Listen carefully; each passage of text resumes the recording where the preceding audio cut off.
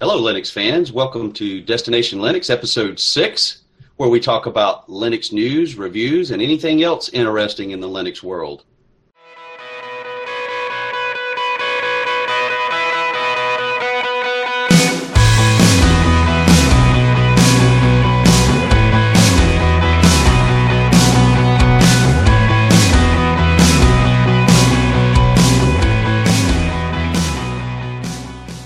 I'm Rob. And I'm Rocco. And this is Destination Linux. Well, so Rocco, how are you? Good morning. How are you? I am getting better, man. I've been under the weather lately, and I'm slowly on the rise. You know, that point where you hit the low. Yeah. And you've been there, and then you're just slowly working your way up. So I'm getting there. Well, there's something going around because I yesterday felt perfectly fine and woke up this morning with some congestion, in the chest. And so if it wasn't my fault. I didn't give it to you, Rob. Sorry. So if I break into some kind of congestive coughing fit, just ignore me, please. We'll know what happened. That's right. Well, man, you had a fairly rough weekend and week with as far as OSs are concerned. I had a rough couple of weeks here in the last few. So it's been, I put out a video yesterday about it, and it basically explains that for the last couple of weeks, I have been having all kinds of issues that don't normally come up. You hear people say, well, I run this and it runs stable, and on a normal basis, that's what happens. You install it, it runs stable, and you go from there. But for some reason, I've had a cluster of problems right after each other. And it's been a frustrating couple of weeks to go from one to the other. And I think it all started with me, with the distro challenge and installing a different distro than what I was normally used to on my main drive, instead of trying it out like I do on my secondary drive. Well, I would just run into problem after problem, and they weren't major, huge problems. They were just minor problems. Well, then I would figure, because I've already installed this on my main drive, and I don't have everything set up, I'm going to install this one to try it out. And it just snowballed into me trying different ones on my main drive, and that just doesn't work. Because you just run into problems.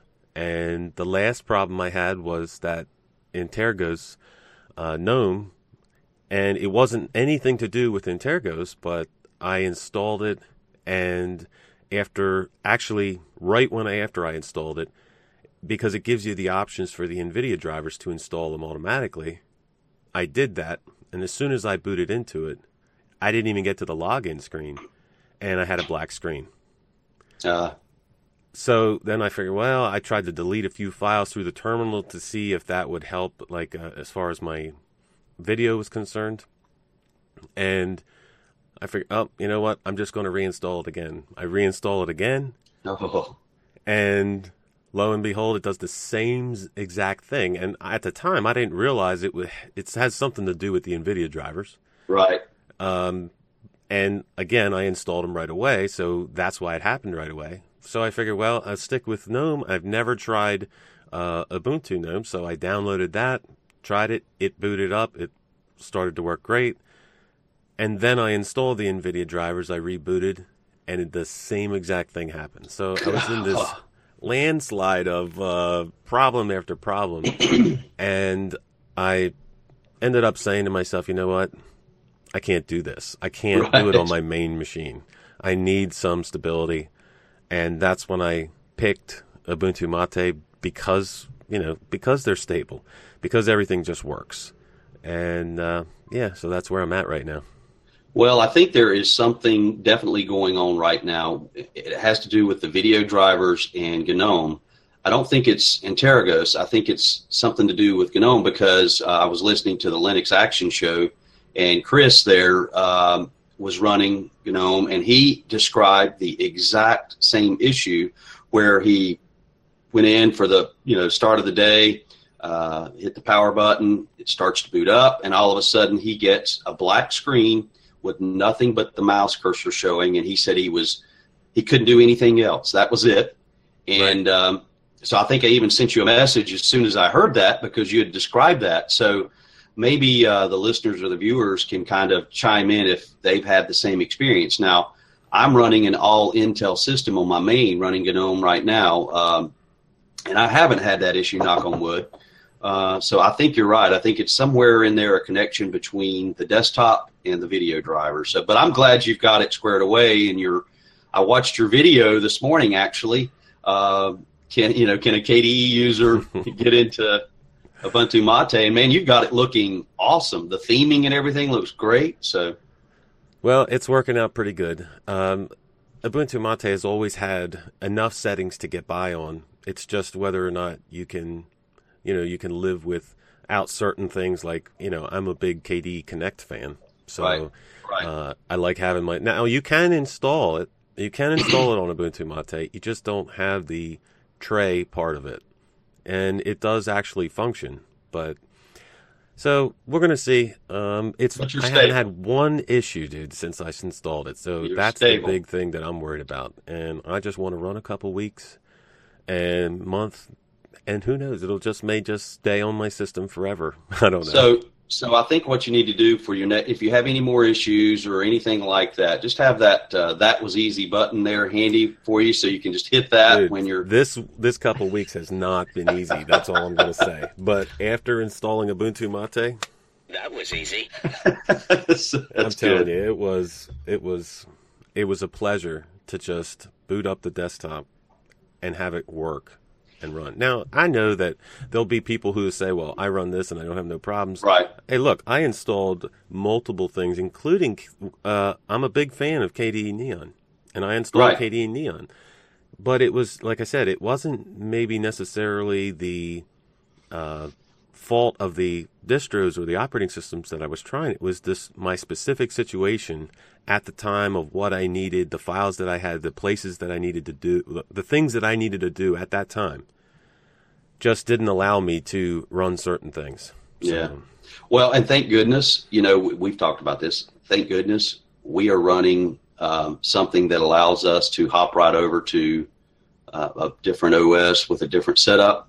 I mean, if you're locked into a Mac or into Windows and you start having that kind of problem, you have nowhere to turn.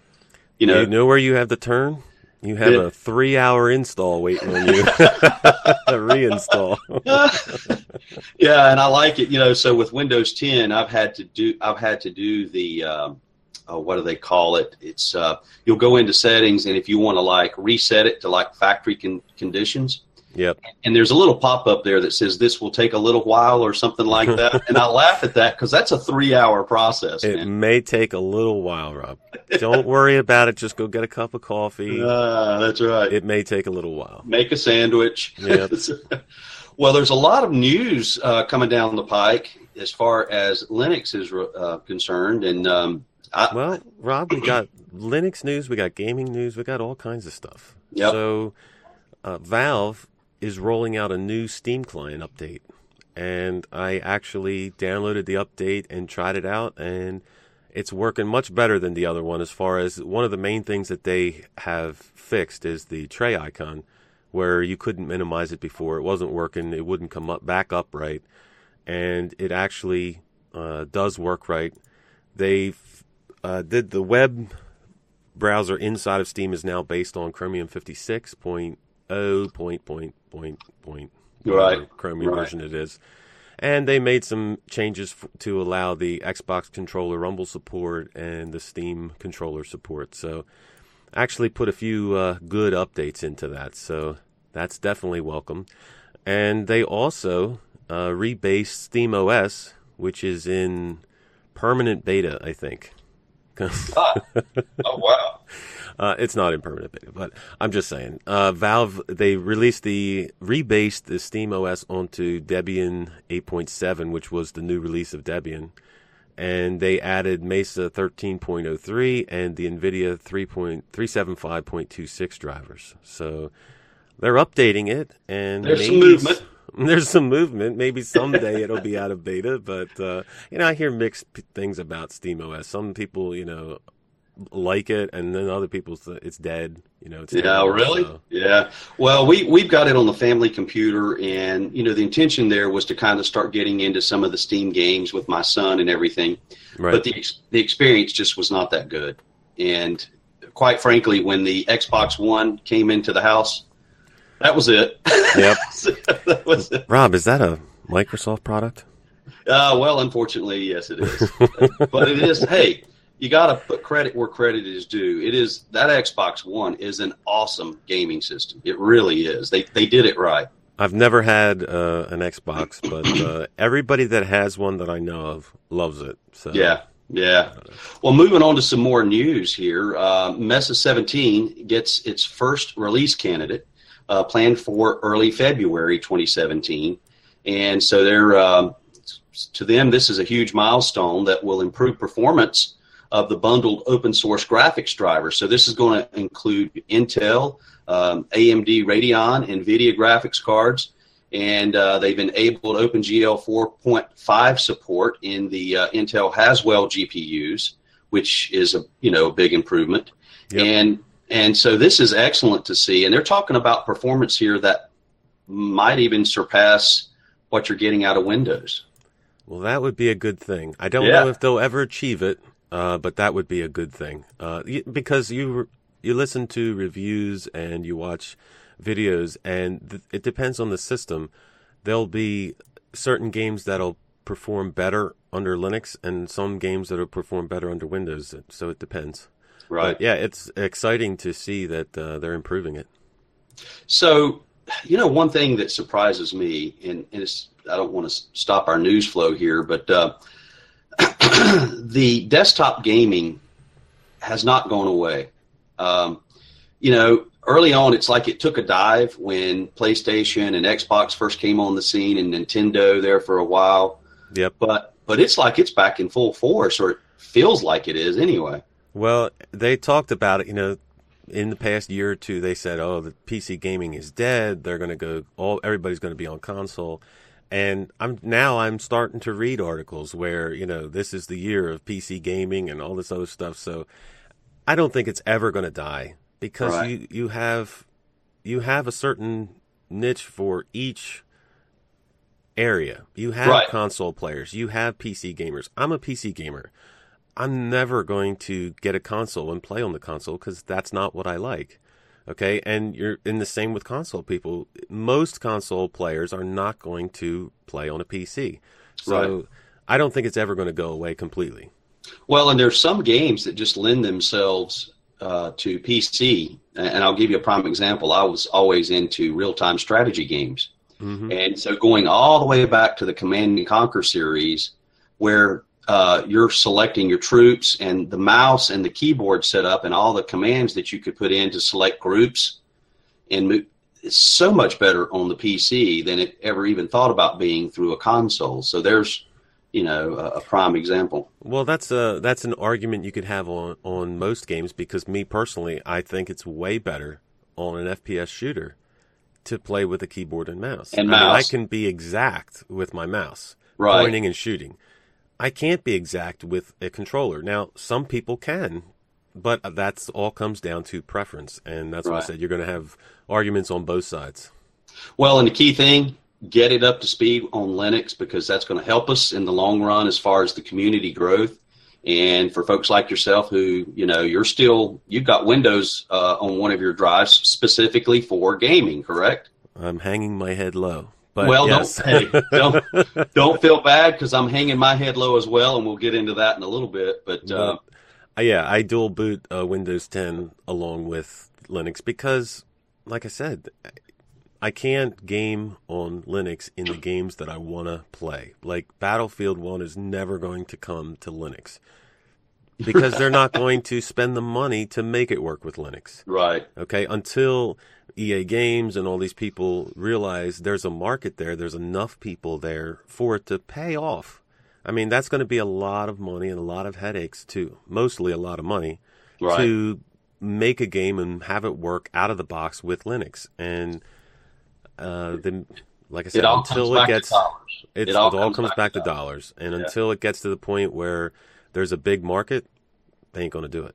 Yep. So, Yeah. Speaking of big market, there's some Canonical stuff coming up here. well, Canonical is a big company. But anyway, they patched the NVIDIA graphic drivers for all of the Ubuntu releases. So there was an exploit that people could use and for a DOS attack, and they patched it for all of their OSs.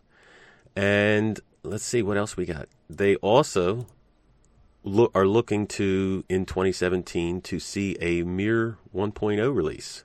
Uh-huh. So they're moving along with it. It's still, like I said, everything still seems to go slow. I mean, it just seems like it takes forever for this stuff to come out. Maybe that's because... Are we talking molasses in the wintertime slow? Well, I mean, I don't know if it's so much slow or if it's our impatience. I don't know what it is, but it seems like it just takes forever in certain things to come out. But they are working on it, and they're talking about adding Vulkan support to it. And Vulkan is the successor to OpenGL as far as the API is concerned. Yeah. And if they add that in, that will bring everything up to a whole new level on Linux gaming. But right now, the list of games supported on Vulkan is about 8. And probably only 2 of them you've heard. So it's pretty low. It's stuff in the future that is coming down the pike that looks pretty good, but we'll have to wait and see how it pans out. Gotcha. Well, moving forward, that's the key there. As long as there's movement, and you know what it is, we're into this stuff. So this is our daily news ingest. We're interested in, hey, what's going on?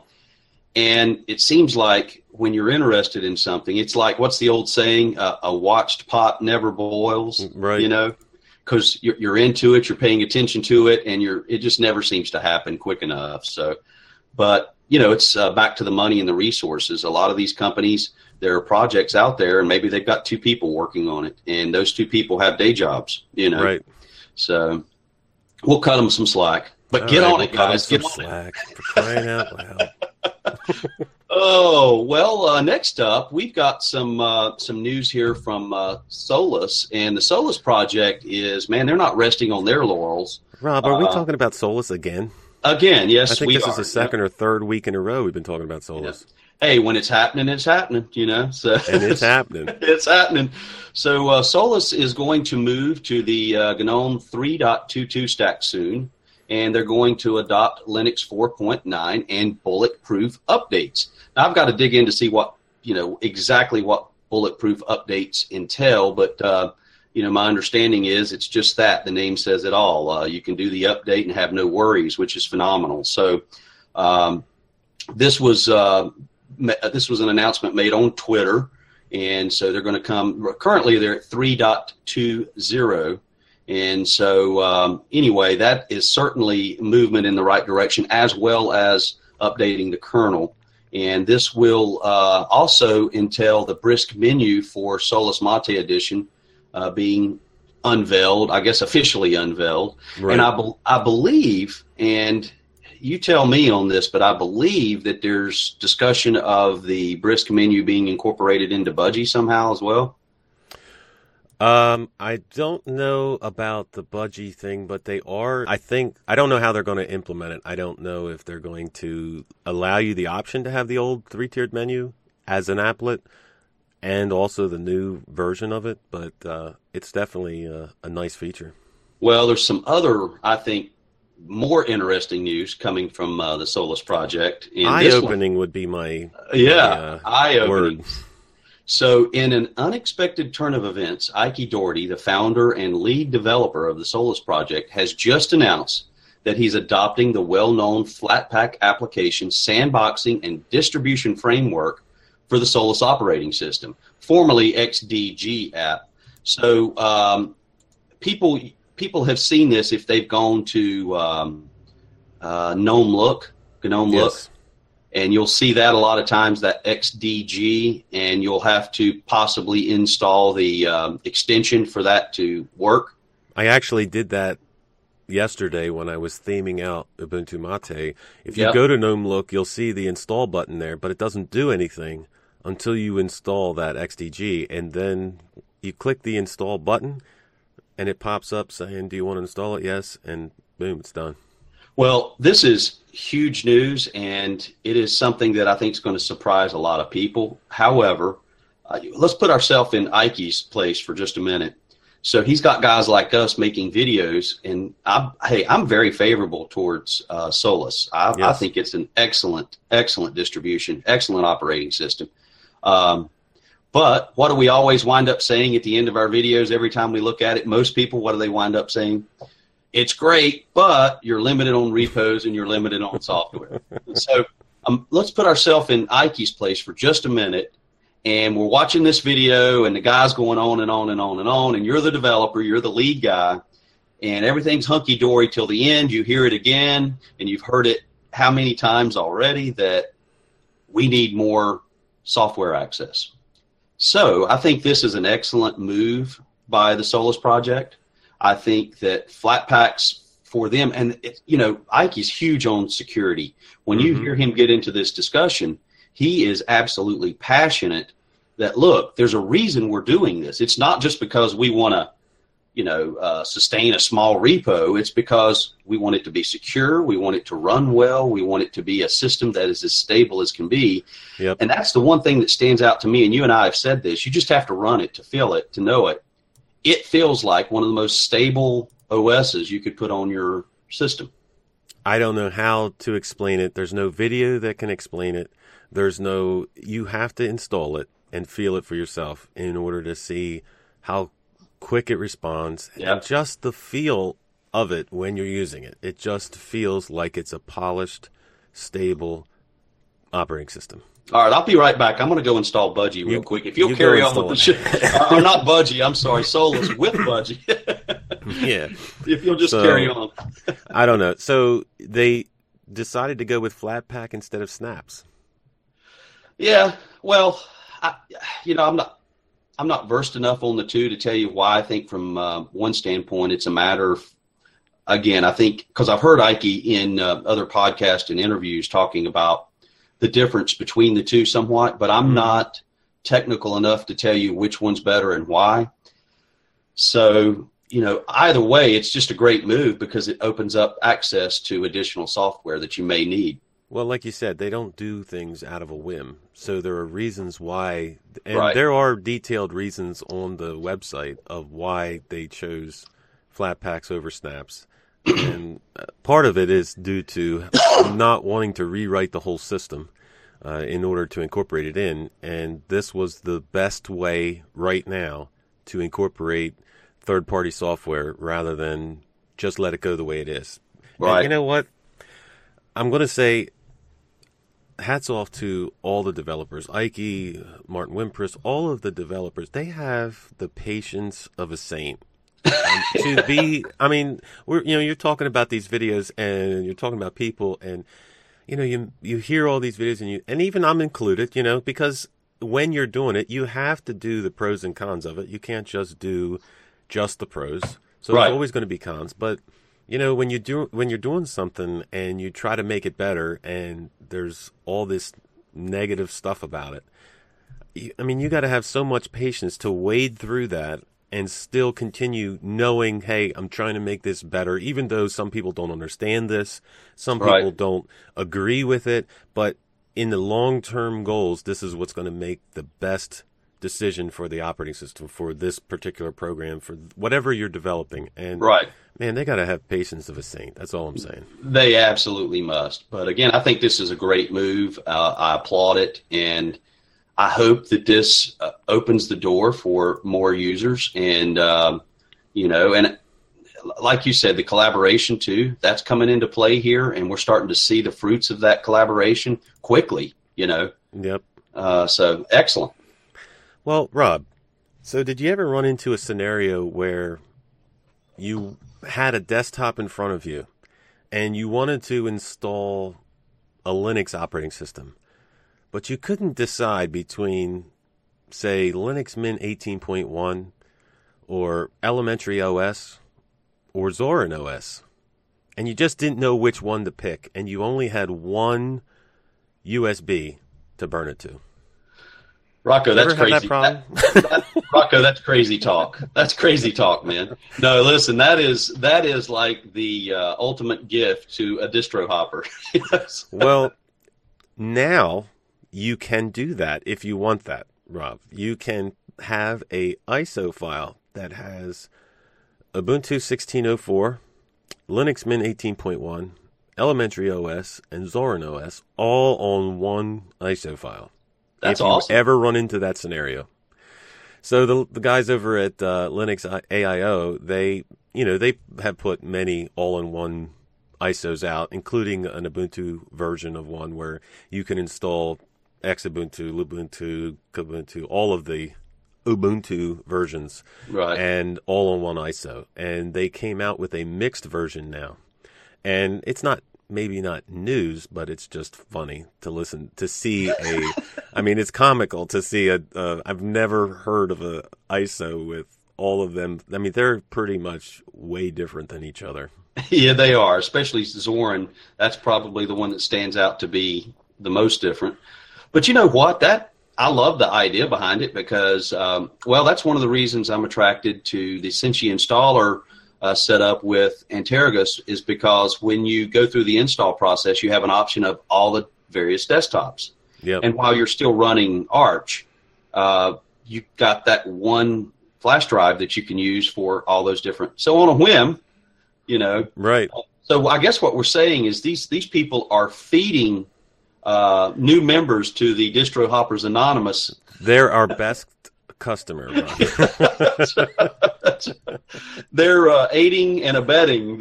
They are. They're aiding and abetting DHA members. Oh, well, that's cool. That's cool stuff. Well, we've got some more news here. Like I said, it's a big news week, and that's with Linux Mint. And I don't know, have you ever heard of this distro, Rocco, Linux Mint? No, I don't think I've heard of it lately, but there is a static page on DistroWatch with them listed as number one. Isn't that just a screenshot page? Because it never seems to move, But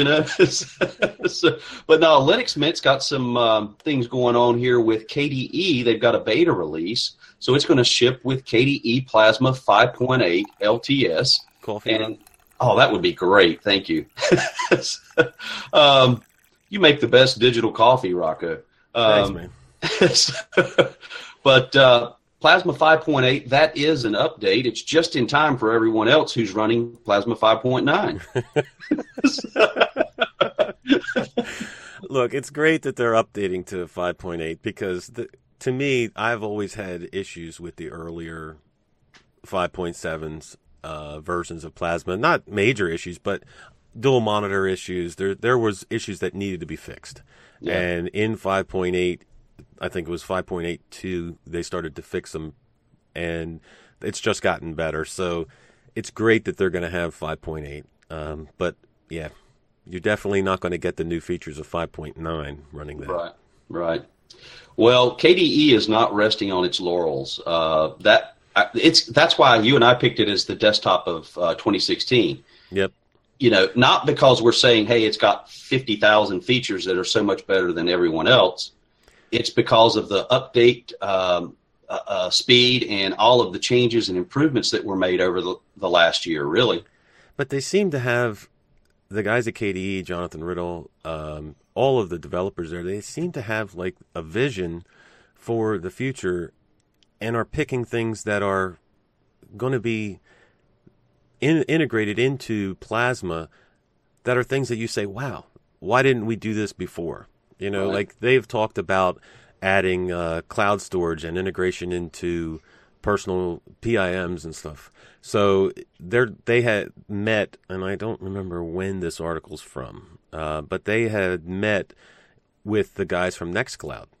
Okay. And they're talking about, and it's not anything going to be in the next release, but they're looking at it, and that's why I said they have great vision, is they're looking at cloud integration and working with Nextcloud so that things like your passwords, your file metadata, your settings will all be synchronized on Nextcloud.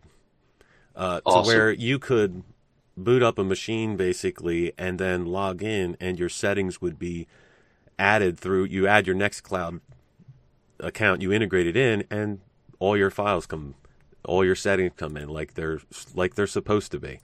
And maybe it's not around the corner tomorrow, but it's just something that they're looking at doing. So I think it's awesome.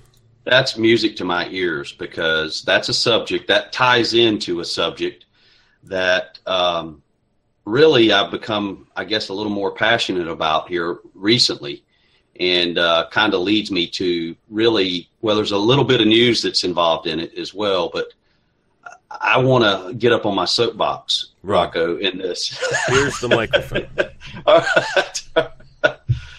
So one of the news stories that I'm excited about is Nihilus N1. Most people will know it as Nihilus N1, which is a paid email application, and it's cross-platform. It's available on Linux and Mac. Right now, this new version is available on Mac, but they had a paid version, Nihilus N1 Mail. I tried it under a trial on Linux, and it was by far my favorite mail client within Linux. And we can kind of talk about all of the various mail clients. I mean, I've tried them all. I've tried KDE, spent a lot of time, or Kmail, excuse me. Evolution, spent a lot of time with Evolution. Thunderbird, I just can't get past feeling like I'm running something from 1999. There's Geary, on and on and on. Yeah. And I've tried them all. And for me, Nihilus is the best complete package. But so there's a new version. Now, the new version for Linux is not available yet. They just say on their page soon. And we'll put the link here. And it's going to be called Nihilus Mail. Now, there's some new features, and one of the things that they're doing to allow it to be free is they're tying it into your existing cloud storage for synchronization of everything, where before everything was going through their servers, or that's my understanding. So excited to see that, because there's going to be some nice features in there that we're used to having now within, say, our Android devices, which is, you'll be able to set a reminder for the email, the sorting, the flagging. It's got more of what I would call more PIM features built into it. And I know with Evolution and Kmail and some of the others, you can incorporate synchronization of your calendars and everything and all of that. But there's not one client existing on Linux, and this is my soapbox portion, that is as good as Outlook. Rob, that's a Microsoft product. And yes, it is. And that's why I said I'm going to go down that path, and that's my soapbox portion, because. All right, we got to rename the show Destination Windows. No. Oh my goodness, no. So I have run Outlook for my work, for business, and I have run it more as a PIM, a personal information manager, than I have just an email client. And I know there are people out there who absolutely hate Outlook. And they're saying right now, why don't you just use Gmail in the cloud and be done with it? Well, the beauty of Outlook, and for people who like it and the people who have used it for business, understand that what it does is a phenomenal job of keeping all of your information in one place. And now there are multiple ways you can keep that synchronized. And once you've got that process set up, it'll work through your Android device, so on and so forth. Everything stays where it needs to. They do, to me, in my opinion, it is, besides the Xbox One, it is Microsoft's number one product. And again, I don't hate Microsoft. We're Linux fans here. We prefer Linux. But there are roadblocks, various softwares out there that are roadblocks for people who would love to make the move to Linux, but for whatever reason, maybe it's a business related software, maybe they're graphic artists and they need access to something that Adobe has that's not available on Linux. We've all got those roadblocks. Rocco, is there anything in particular you've had to overcome or make do with, let me say? Well, let's start out by saying that it's all about the tool and not it's all about what you need it to do, and not specifically, we're not saying Linux is the best for every single thing under the planet. Right. If Outlook works better for you in business, that's what you got to do. It goes back to the same thing with the gaming, where if I play a certain game and I can't play it on Linux, or it doesn't run as well on Linux, I'm going to run Windows in order to play that game. It's not a we're solely Linux fans. We are fans of what we do. Okay, we Right. live life. We go to work, and we come home, and we do things to allow us to make our life better. All right, Right. that's what we need. Not to be on a soapbox saying we can only run open source, we can only run this. And Right. I'm a fan of open source, but if there's a tool out there that does it better, then I'm okay with running that. So Good point. And back to that, because I've heard people say, well, Nihilus Mail is an Electron app. Well, to me, it doesn't, I don't care what it's developed on, as long as it's secure and it runs well within Linux and it's an improvement. And like you said, allows myself or other people who are wanting to use it more as a PIM or a CRM alternative. And I don't know how much into the CRM you can get within Nihilus Mail before you have to go pro, but right, they did mention CRM tie-in. For me, from a business standpoint, dealing with a customer database that's over 1,000 people, 1,000 companies, you have to be able to manage that in a cohesive way. And I'm sorry, I know people are going to say, well, there's Google Apps, which I currently use, but that's piecemeal. It's not all cohesive and tied together like it should be. And there's other online paid applications that you can use in a CRM format. Insightly is one that comes to mind. But I'm glad that you said that, because I'm also a fan of open source, but I like to share cross-platform software, and it's not all open source. Some of it is free on Linux and paid, on other OSs or other platforms. But right. the key thing and the key focus is I want to share that, because if it's something that is a hurdle for you and you've discovered something that makes it just as good or better within Linux, be it cross-platform, not open source, paid, or whatever, I feel like we need to share that and get that out there, because there might be someone who's in that same situation that has that same need that says, if only I could do this within Linux, I could make the switch to Linux. Now, I'm not going to go back to Windows just because of Outlook. I have piecemealed and figured out ways to make it happen. But I did have to install Windows on one of my machines the other day to put Outlook back on there to pull in some old Outlook data that I needed for my business. And the only way I could do that I found was to get Outlook set back up. 3 hours later. That's exactly. No, you're not. Listen, let me explain this. So, I've got Windows 7 that I own, a copy of Windows 7. Mm-hmm. So I went to install that on, one of my old laptops. Well, there's this bug, and somehow this bug has never been there before. I don't know if it's the hardware or whatever, but if you go online, you find this bug. It's during the install process where it says there's no driver for this CD or whatever. And there's like 10 different solutions, Rocco, but none of them work. So I don't know what's going on there. But anyway, long story short, I also, and I'm ashamed to admit this, okay, oh my you can gosh. Chastise me later. Here come the comments. I also own a copy of Windows 8 Pro. Windows 8, Rob. That's I know. that's a notch above Vista. So, okay, I had a crazy moment and thought I wanted to go from Windows 7 to Windows 8. I quickly found out, what is this crap? But anyway, I actually had to install Windows 8 in order to get it in a position where I could update it to Windows 10 and then install Outlook from my Office 365 subscription.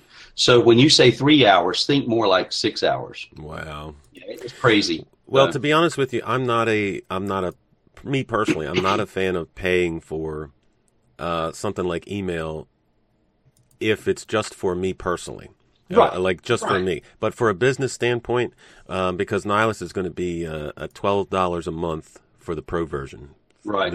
And the differences are small in the pro version compared to the basic. So you're getting a lot of stuff in the basic. But I pay for Hushmail, but that's more for privacy reasons than just because I want a different email client, because it's not the best looking web browser or webmail, but I do pay for that. And that's for privacy reasons? That's for privacy reasons. So it's your Nigerian bank account, isn't it?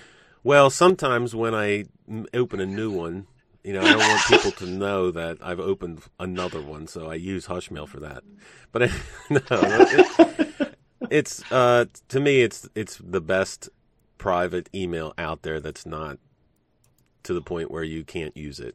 Yeah. It's usable and it works. But again, we go back to whatever tool is the best. Now, you can use free email services. There's tons of them out there, but I prefer this one. So it's whatever the best tool for the job is, in my opinion. Well, and I'll step off the soapbox here, but I want to say this before I do. The idea behind Nihilus, I love. The interface is, I think, just what it needs to be. Now, I'm anxious to see the new version. I haven't seen the new version, so I may be backing up on that statement.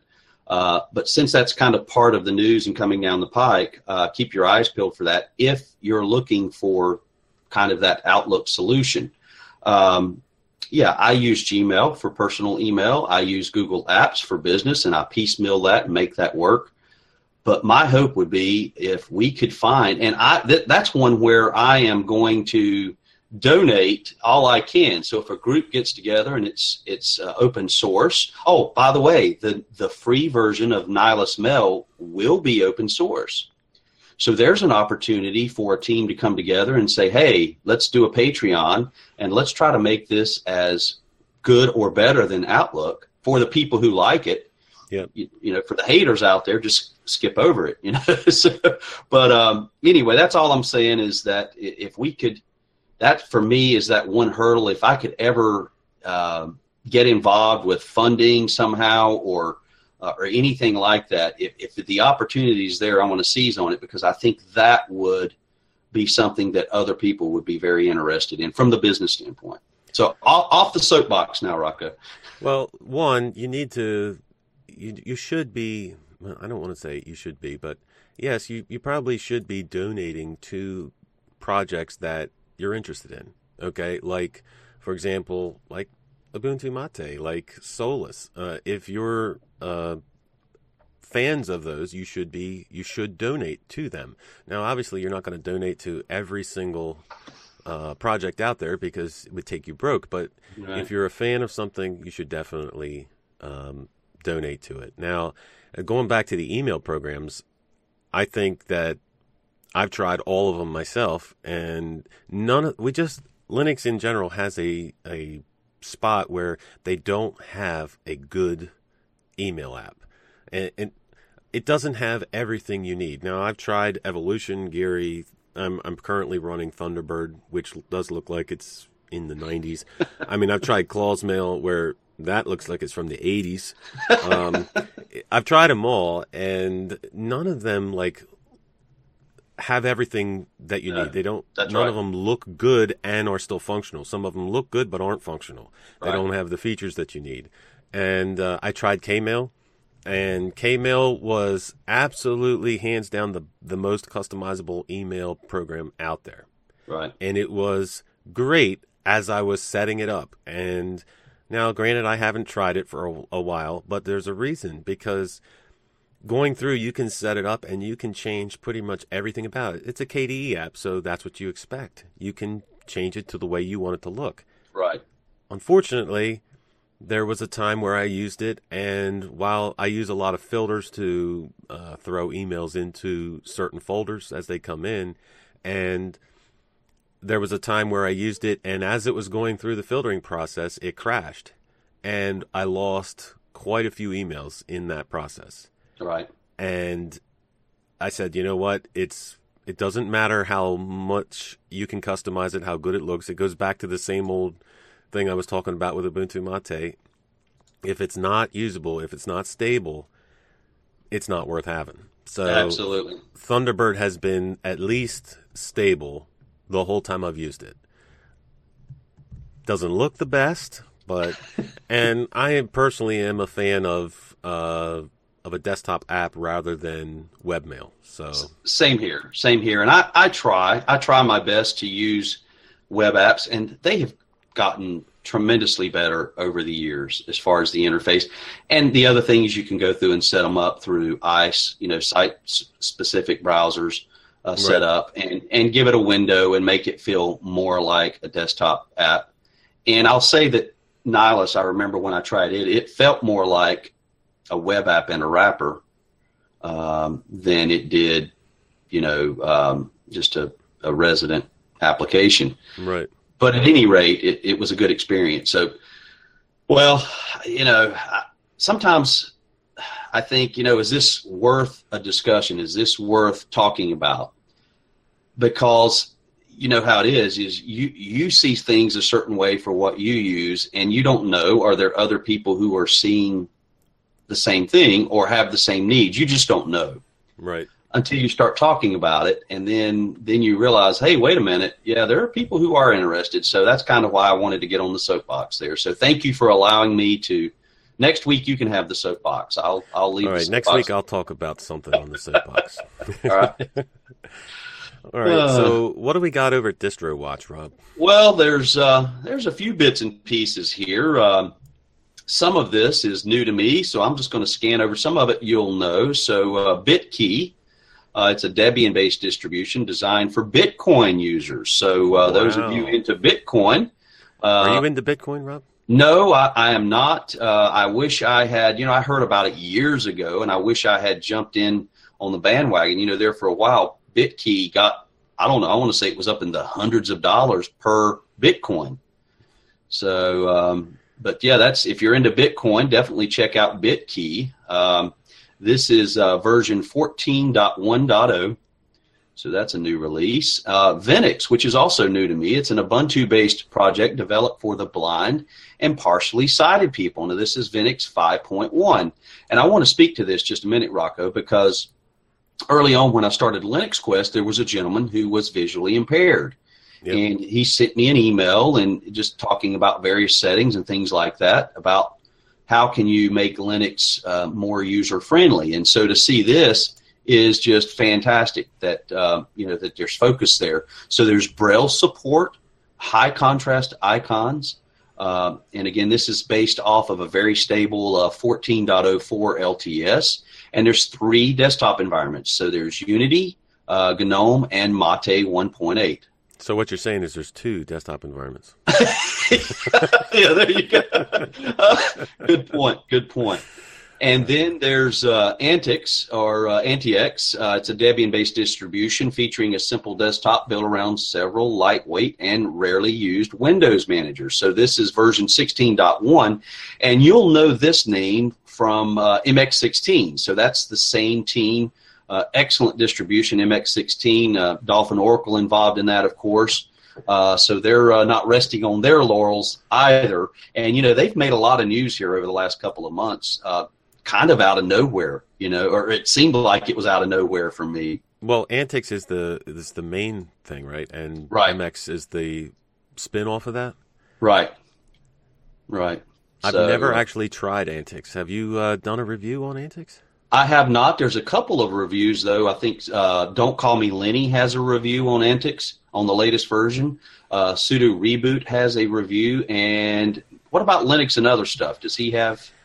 Linux and Other Stuff does a video on every single distro that comes out, so I am sure that he has a video on it. So yeah, I would say, yeah. So you don't have a video. I don't have a video, but I would say if you're interested in Antix, this latest version, then definitely Sudo Reboot, Don't Call Me Lenny, and please don't call him Lenny, and Linux and Other Stuff. So definitely check out those channels for reviews on that. And then we've got one more here, and I just love the name of this. First of all, because you can pronounce it. So there's a new release of Quirky Linux 8.1.6. So they've announced an update to Quirky. And it's a sister distribution to Puppy Linux. So if you're familiar with the Puppy Linux project, this new release, 8.1.6, updates the project's 8.1 series, and it's compatible with binary packages from Ubuntu 16.04. So if you like Puppy Linux or you've ever tried that, give Quirky a try. That's certainly one that we can pronounce. I wonder what the difference between Quirky and Puppy Linux is. Well, I haven't tried either. A long time ago, I gave a look to Puppy, so that's one I'd have to dig into to really find out what all the differences. Probably, more than likely, one is more quirky than the other. Probably one is quirky. I'm guessing. I'm just guessing. One distro is probably soft and cuddly and smells really good, and the other one's probably just a little crazy and quirky. Right. All right, so crazy and quirky. Let's go further with crazy and quirky, Rob. Let's talk about Android apps. Ah, yes. Yes. So, what is your favorite Android app? If you couldn't live without one on your phone, you had to have, you could only install one, what would it be? Ah, well, we were talking about email. You got to have email on your phone, Right. or at least I do. I mean, I've got to be connected. Yep. I travel a lot, so I'm going to say email. All right. So, what is your favorite email app? Well, all right. Let me back up. I'm not 100% sure of this, but I'm about 99% sure that I have tried 99% of the email apps within Android. I went. I one Sunday afternoon, I bet I installed 12 different email apps because some of them are updated quite frequently, and email is important. And there's certain things that I look for in email. Right now, one of my favorites is, and I think you mentioned, or no, I got an email from you one time and noticed the Blue Mail link at the bottom where it said. Yep. So right now, I would say if I were to just pick one email client, it would be Blue Mail. With the exception, wait a minute, with the exception of I got a custom ROM on my old aging Galaxy Note 3, and I do a lot of ROM hopping on my phone. So I've got a custom ROM. That doesn't sound like you, Rob. That's right. I've got a custom ROM of the Galaxy Note 7. Yes, the fire hazard Galaxy Note 7. Wow. And I've got to say, besides Blue Mail, Samsung's latest default email app or client is phenomenal. It's very close to Blue Mail. Really? Yep. In many ways. But so are you running Blue Mail now? Is that what you run? I am, as you said, I also have tried every single, I took a whole day, and I didn't mean to set out a whole day. It just happened to be a whole day the one day, trying out every single email app that was out there to see which one was best. And some of them are good and some of them are absolutely terrible. Okay. But the two top email program apps that I found were Blue Mail and Mailwise. And Blue Mail has to come out on top. Yeah. It is now the go-to email app. It's so customizable, so many features, and there are one or two things that Mailwise will be better in as far as features. Like you can on Blue Mail add specific accounts to have a single or a separate tone for when you get a message. Right. But in Mailwise, you actually have VIP senders where from a specific contact. So if you get an email on any account from a specific contact, you can set it to a specific ring.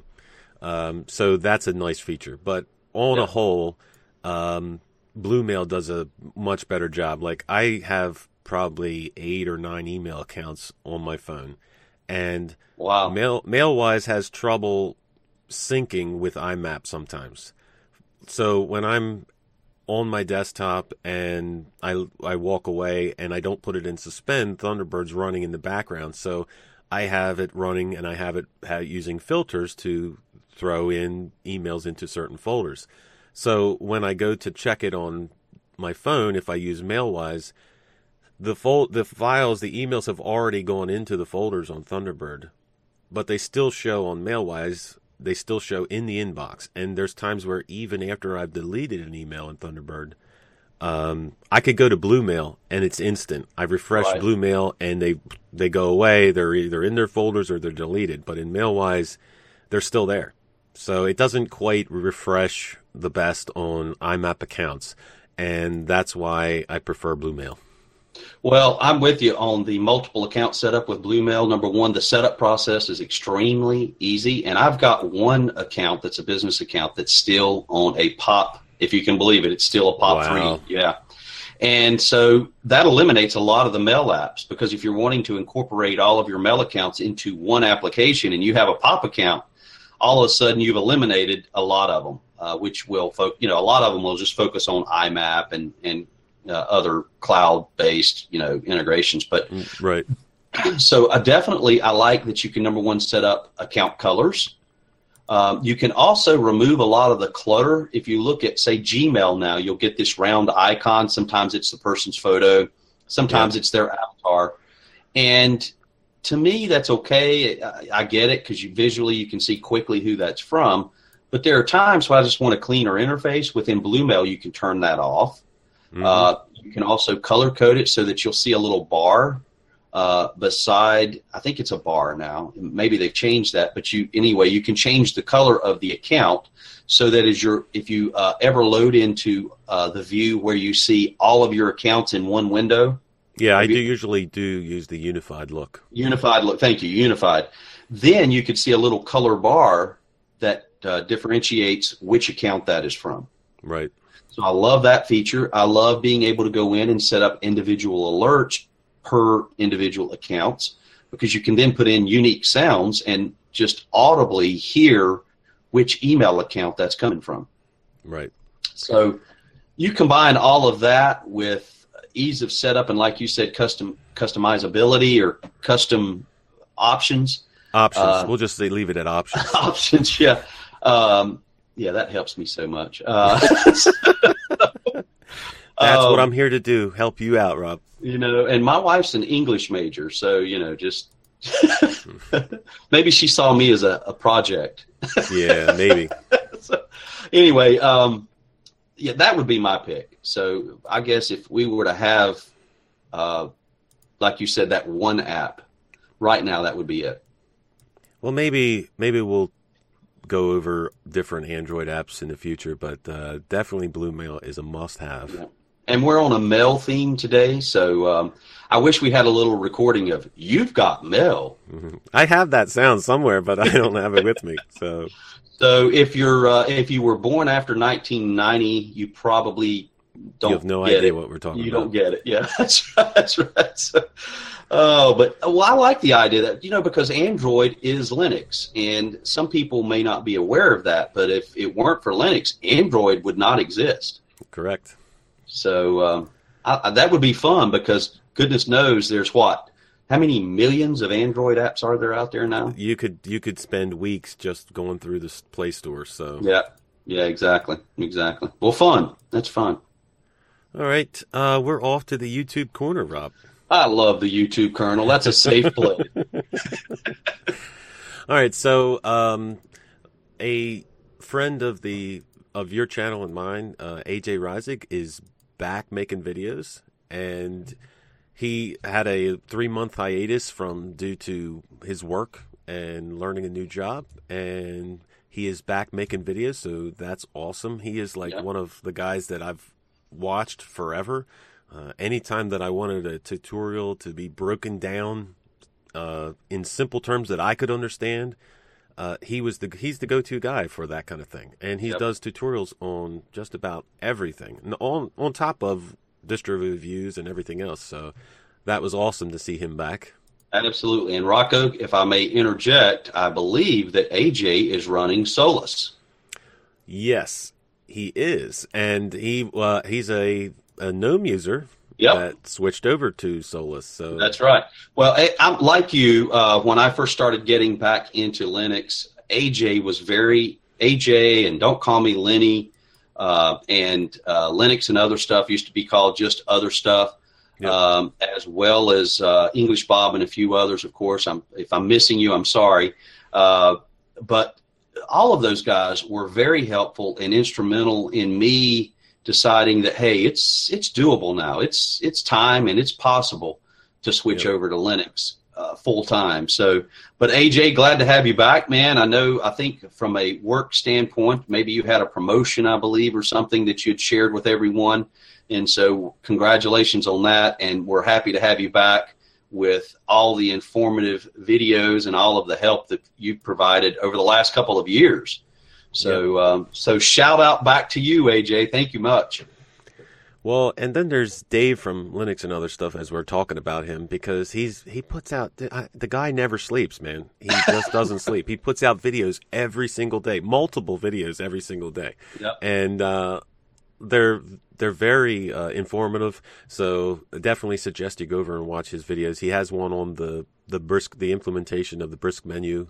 Right. Into the main menu. He's at all kinds. So definitely a friend of the show. Yeah, absolutely. And he has been helpful. So like if you're doing a video and you have a question on something during your video, Dave is one that'll pop right in, and man, if he knows an answer, he'll pop right in and share it with everyone. So he's very helpful, and I love his sense of humor. He's real, dude. And that's what's great about him. He's real. That's right. I watched one of his videos where he was going through GNOME, and he is not a GNOME fan at all. Not a GNOME fan at all. Not a GNOME fan. But that was one of the most enjoyable videos I've watched in a long time, because he's clicking through and he gets frustrated and he's laying it out there. He's like, "What's this? What's this crap? I would open this again, but I don't know where it went." So it was hilarious. I watched that video. It was absolutely hilarious. I'll put a link to that video in the description. It was great. It was great. So, well, and we've got a couple emails that came in as well from the Rocco. If you would share it, it's comments. Well, we have one from Alan. And it's a follow-up to a email from last week. So he says, "Hey, after watching the last podcast, I really took a step back to look at the very core concepts of Linux. Even after using nothing but Linux for over a year and a half, I really find it fascinating and wonderful to have a plethora of operating systems to use that are stable and simple. Yet at the heart of every distro, they've given you a fork and a knife to dig into the meat of the system." Good way to put it. That's a great way to put it. "To truly experience freedom. A big thanks to the two of you for these podcasts and the time you spend with the community. Rocco, we're going to have to safeguard your hard drives." Best of luck getting that situated. So, Thank you, Alan, for emailing into comments@destinationlinux.tech. Again, that's comments@destinationlinux.tech.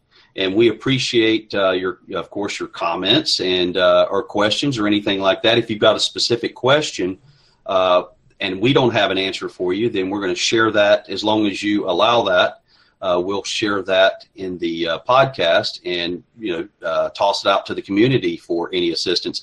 There's another podcast too that I want to mention, Rocco, which is Late Night Linux. And it's late night for a reason, so we'll just throw that out there. Yep. There are several people involved with this podcast, and you've got a list, the lineup for the podcast. Well, it's Joe and Jesse, so they're basically users of Linux. And then you have Ike, who is the founder of Solus, and Phelim, who is a Linux administrator and a big fan of KDE, if I remember correctly. Yes. So they do an excellent show. I mean, if you listen to it, the show just flows along so easy and so nice. And I have to make a confession. I went over to their site and I joined their Telegram spammed group. them, Rocco. You spammed them. I didn't try to spam them. I joined their Telegram group and I started talking to them, and somebody mentioned, "Hey, are you so-and-so from Destination Linux?" And I said, "Yeah." And long story short, they started having a conversation about Destination Linux on the Late Night Linux Telegram thing. So, I'm sorry I wasn't trying to advertise the show, but it was, anyway. Well, I didn't try to spam them. Yeah, that's right. I'm pulling your leg. I listened to their first episode last night, thoroughly enjoyed it. It's very colorful. I'll put it that way. So, but what I like about it, number one, is you've got a lot of sharp minds involved there. You've got Ike from the development side. You've got a KDE fan in there, which I like. In fact, that's funny how they mentioned that when they were introducing him, because, and we believe you're the KDE fan in the group, and he owned right up to it. So that was cool. But no, it's good because you've got a lot of different perspective in there. And like you said, the flow is very good and it's very informative also. So definitely check out Late Night Linux. And then we've got, I think we had an email from Torin. Yep, we have an email from Torin who has a couple questions. And the first question is, how did you come up with your usernames?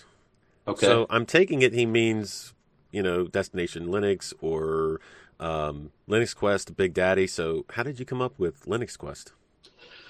Well, Linux Quest it came to me pretty simple. So when I decided that, I'm going to switch over to Linux, at least I started with my main system. My goal was to see if I could run Linux as opposed to Windows completely without Windows. And so I started out with, I think it was KDE Neon.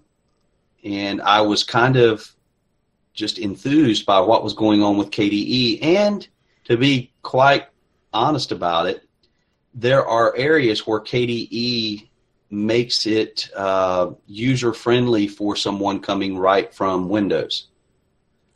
There's interaction there, the UI and some of the controls and everything. Anyway, long story short, got into KDE Neon, but then I realized, wait a minute, there's, I don't know, about 350 other distributions I could.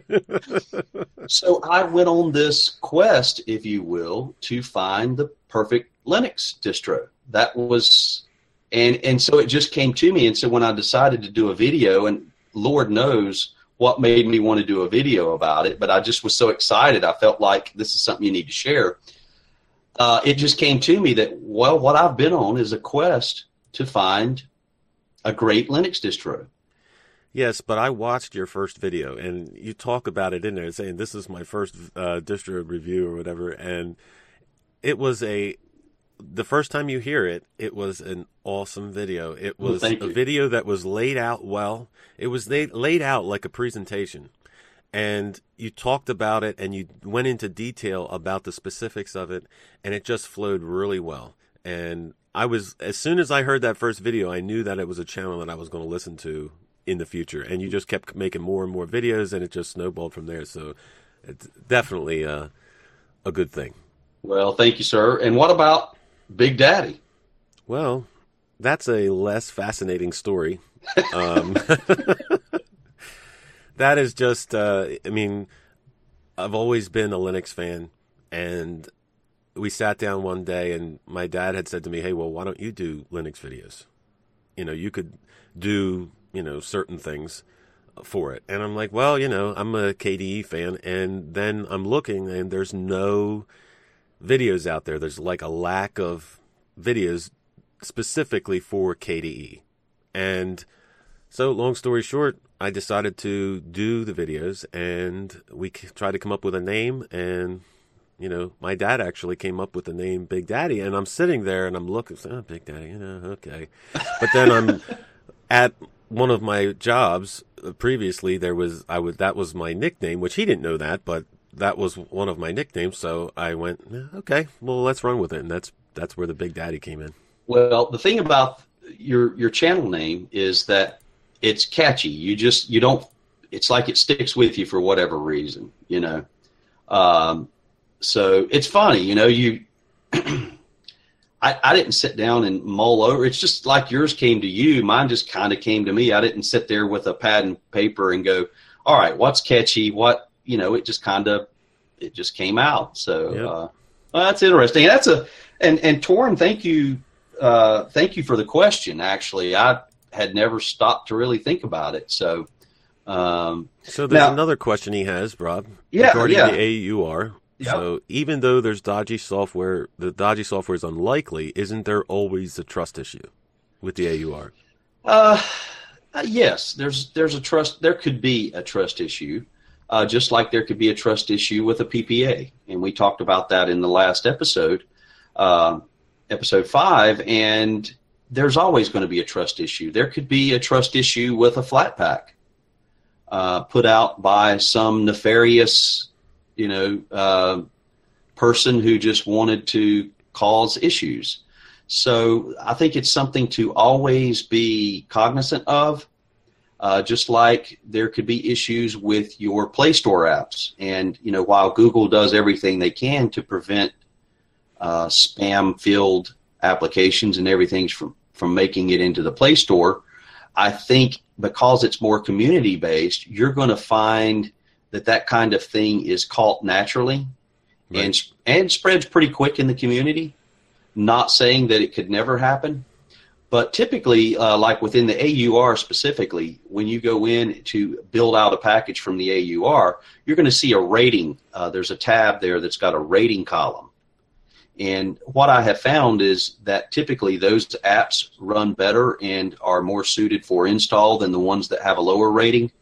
So pay attention to that rating, and that typically means, too, that there have been enough people building out that application through the AUR that they're going to know Is it, is it a good app or is it not? And also, I think that there's a reporting system to take that stuff down. So if there's something that made its way in somehow, and I'm speaking out of term here, please people correct me, but I think that there's a process in place that stuff gets, if there was something that popped up like that, it would be yanked pretty quickly. Well, it's not just the AUR, it's anywhere. It's PPAs, it's exe files on Windows. Anywhere, it's like you said, the App Store in Android. You have to be careful of what you install, and it doesn't matter. There always could be that one issue, that one problem. But if you're careful with it, you'll be okay. And be careful. Yeah, I mean, especially like if you're a Windows user out there and you happen to be listening to this podcast, be careful where you install that shareware from, because one click and the next thing you know, your browser's hijacked and everything. And I got to say, that doesn't happen within Linux. I have yet to install a piece of software that has hijacked my browser. No, it's definitely not a common practice. Not a common practice. So we feel pretty safe and secure over here in Linux, not to say that there's security holes. Linux is not perfect, but I think it's a much safer place to be than the other two major platforms out there. All right, so he brings up one other point, Rob, and that's about, in the last podcast, we talked about Android, and today we talked about Android and the Google Play Store. So he asked us about F-Droid, which is an alternative software repo. So I have never tried F-Droid, so what is it? So F-Droid is an alternate source for applications on your Android device. And as I mentioned earlier, I've flashed a lot of custom ROMs on this phone and other phones. I guess it's my nature. So there's always something better out there. But no, it's allowed me to, I recently purchased a new Galaxy J7. And while that's a nice phone and everything, I didn't want to go through the root process to put a custom ROM on there. And bear with me here. So I like this Galaxy Note 3. And what's kept this Galaxy Note 3 running really well for me is that there are tons of custom ROMs. So when you install a custom ROM on your phone, and I'm going to use what used to be called CyanogenMod as an example, you have an option to install the Google Services package, which includes the Google Play Store in that package. Or you could choose to not install that and use an alternate application store or application source, if you will, and that includes F-Droid. Now, I used it long ago. I haven't used it in some time, but let's say, for example, that I decided that I did not want to have anything to do with Google, or as little as possible to do with Google on my Android device, that I wanted to keep that Play Store free. I didn't want any of their major apps or anything. I could simply install that APK package of F-Droid and get that set up, and it's a source of free software. Free as in beer. So it focuses on applications that you don't have to pay for, but not cracked applications or anything like that. Now that may have changed. Again, disclaimer here, I haven't run that in a long time. So that might be a source where you could wind up with a nefarious app that takes over your system or is reporting your actions to some remote server somewhere. So I'm going to say be very careful there, but it is an option. It's good to know because, like I said, I've never tried it. Yeah. One of these Saturdays or Sunday afternoons, we need to go through that custom ROM setup for your phone. If you that's it, Rob. I'm done with hopping. Okay, I'm not installing no other ROMs or distros. I'm done with hopping. I want stability. You want stability. I hear you. No, there's something to be said for stability for sure. So, well, that's all we got, brother. That's it. That's all we got. So I guess we come to the end of our show again. Rocco, if you'll share the email for viewers and listeners. It will be comments@destinationlinux.tech. Absolutely. Comments at destinationlinux.tech. See, I can say it without messing it up if good. I really try. I'm proud of you, man. I'm proud of you. So we appreciate your comments. We appreciate your questions. And we've seen an uptick ever since we kind of changed and finally settled on the correct host and everything of the podcast. Hopefully that's all worked out, and you're going to find this. One thing I did want to say Yep. that I forgot about is I deleted the SoundCloud account so that we could concentrate solely on Podomatic, because that was brought up by some of the guys over at Late Night Linux, where if you searched the Destination Linux in your podcast player, two of them came up, and Right. it was confusing to see which one it was. So I did delete the old one, and it should be gone within a few days. Absolutely, yeah. And thanks to the guys who brought that up in the Telegram there for Late Night Linux. So, well, I guess we'll wrap it up from there. You can get back to running Windows Vista. And, Right? No. Well, once again, Rocco, enjoyed it. Thank you very much. And I guess we'll see everyone next week. Yep, we'll see you next week.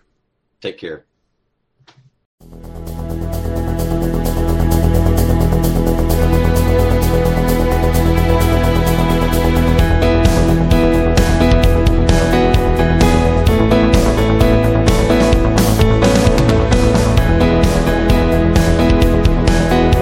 Recording here. Say something, Rob, will you? Sure. Hey, Rocco, how's it going, buddy? If I could get the sound settings right, it would be going better, much better. I hear you. If we were running a Windows system, it'd be no problem, my friend.